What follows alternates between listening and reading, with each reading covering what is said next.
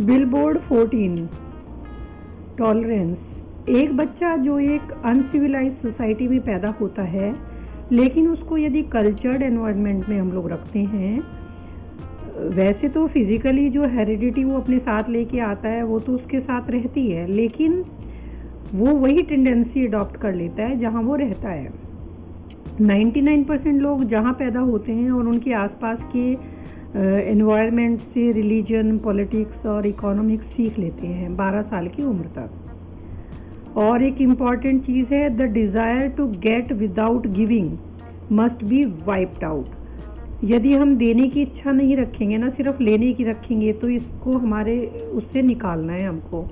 Rather society के लिए काम करना है, सेल्फिश ना होके, और पर्सनल गेन को छोड़कर हमें देना सीखना है।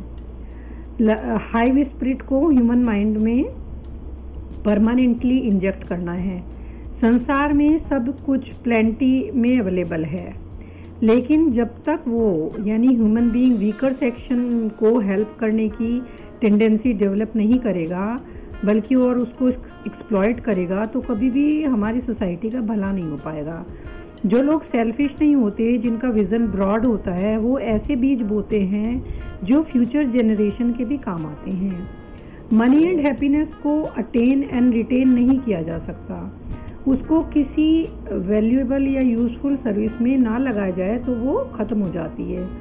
So finally, to accept whatever responsibilities life में bring, seeking always to serve and never to shirk, always to help, and you will find happiness here on earth.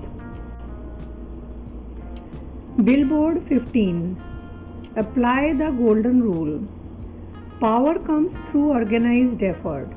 जब सभी फैक्टर्स को सही प्रोपोर्शन में ब्लेंड करके well organised plan के साथ implement करते हैं, then success is all yours.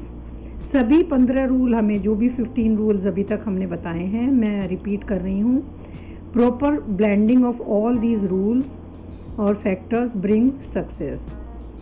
Number 1 से लेके शुरू करते हैं। Definite aim, self confidence, initiative, imagination, action, enthusiasm, self control, the habit of performing more work than paid for, an attractive personality, accurate thought, concentration, persistence, learning from failures and mistakes, tolerance, last but not the least, applying golden rule. All 15 factors need organized efforts or power to bring real success with happiness. जितना हम struggle करते हैं उतना ही हम सीखते हैं।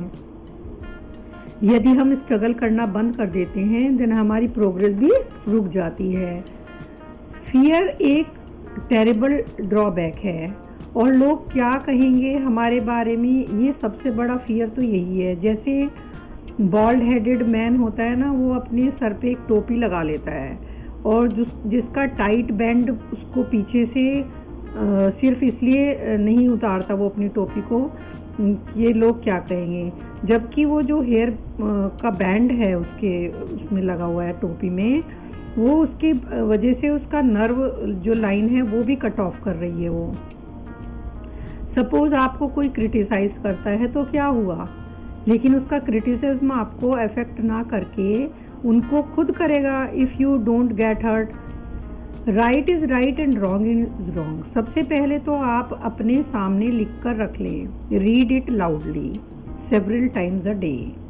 I am becoming more successful every day in every way.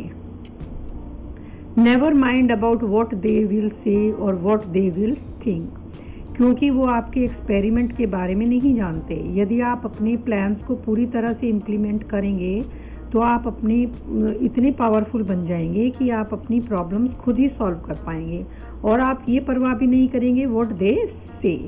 Believe in yourself. And one question is very important. Do we hate our enemies? The answer is no. These enemies work for us day and night.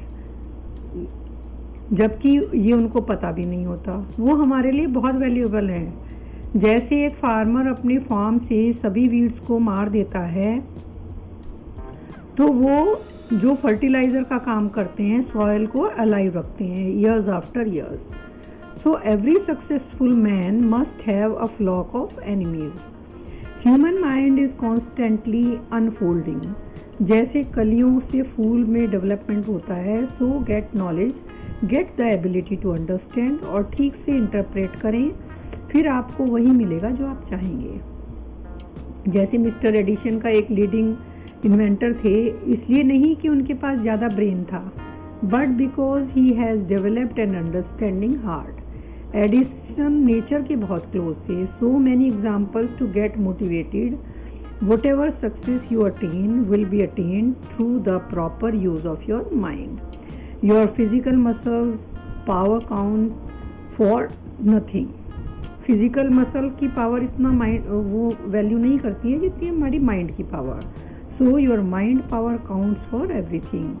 Thought is the first faculty of man. उसकी express करना उसकी पहली इच्छा है और उसको spread करना उसका प्रिविलेज.